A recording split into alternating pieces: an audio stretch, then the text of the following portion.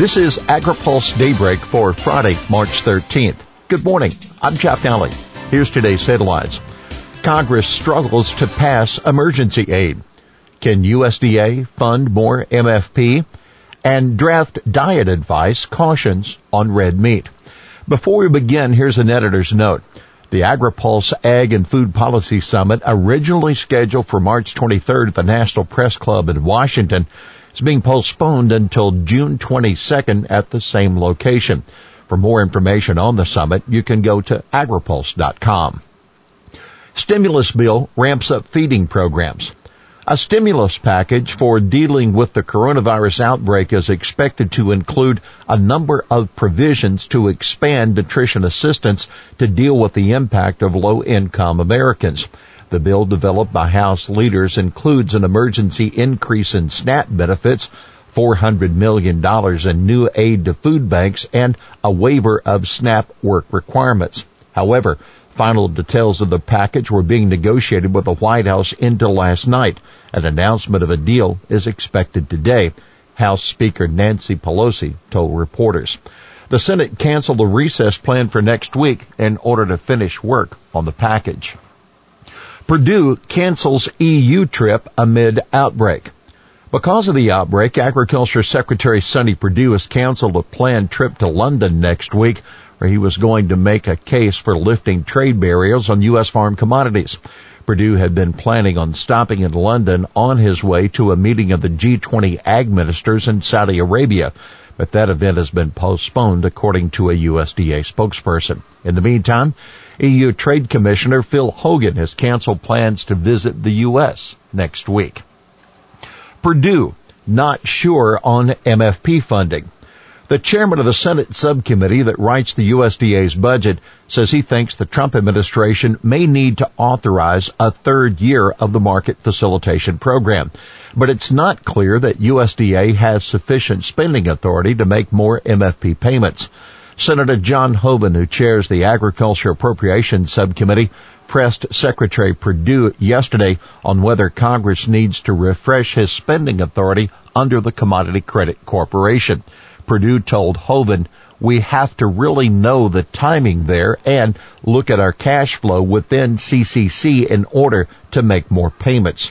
Perdue reiterated that he doesn't think farmers should count on more MFP payments, but he said if trade doesn't materialize, we're prepared to look at that again.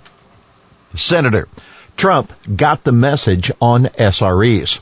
Republican Senator Joni Ernst of Iowa tells AgriPulse she spoke to President Donald Trump twice this past weekend and believes he understands how farm country feels about an appeals court ruling on biofuel mandate exemptions. Ernst said he got the message. He doesn't believe the appeal will be overturned. He truly does believe it will stick, but what he would like to do is work something out with small refineries outside of ethanol and biofuels. Why it matters?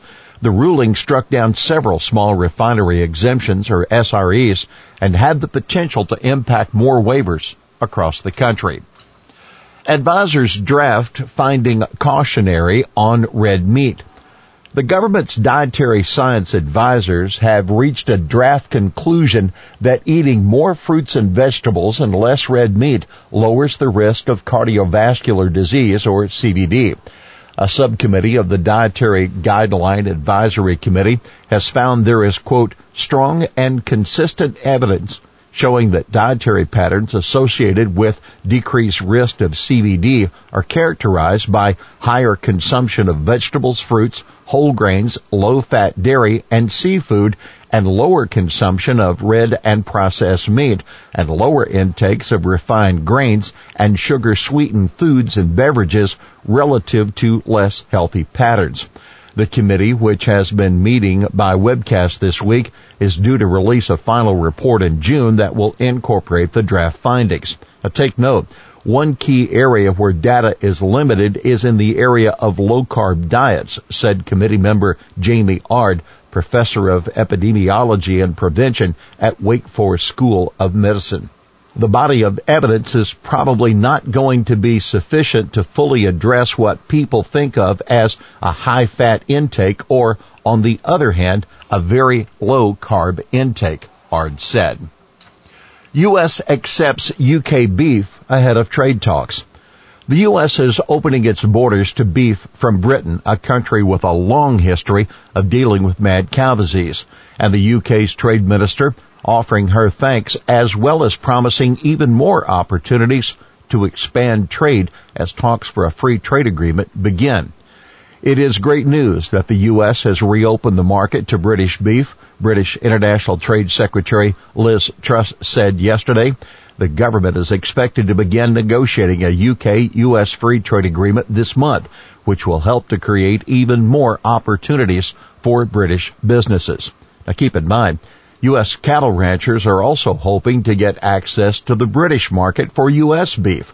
As a European Union member, the UK also banned most U.S. beef because of the European prohibition on meat from cattle treated with growth hormones.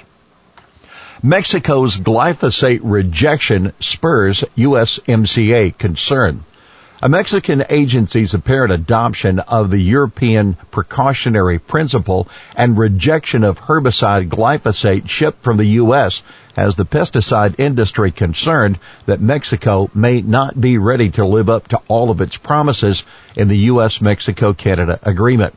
Mexico recently rejected 1,000 tons of glyphosate, and that's a dangerous omen, CropLife America, a pesticide industry trade association, says in a letter to U.S. Trade Representative Robert Lighthizer. If Mexico extends the precautionary principle to the establishment of pesticide maximum residue levels, $20 billion in U.S. annual agriculture exports to Mexico will be jeopardized, according to the letter. Mexico does not have its own MRLs, but rather relies on those of exporters like the U.S. ARC PLC deadline looms. Monday is the deadline for farmers to schedule an appointment with the Farm Service Agency to enroll in either the price loss coverage or agriculture risk coverage program. As of yesterday, 1.4 million contracts had been signed for the 2019 crop year, about 89% of the expected enrollment, according to the Farm Service Agency. Top senators seek cover crop fix for crop insurance.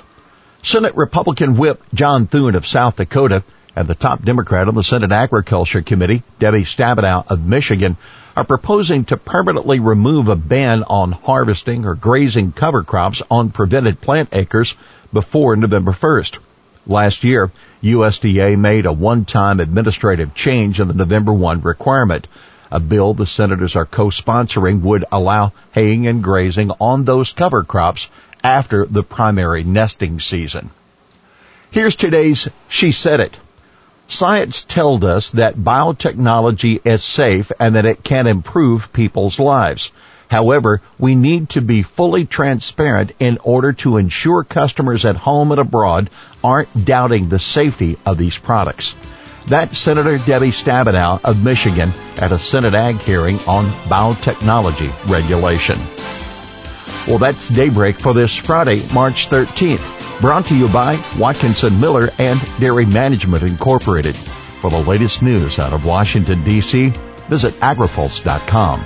For AgriPulse Daybreak, I'm Jeff Alley.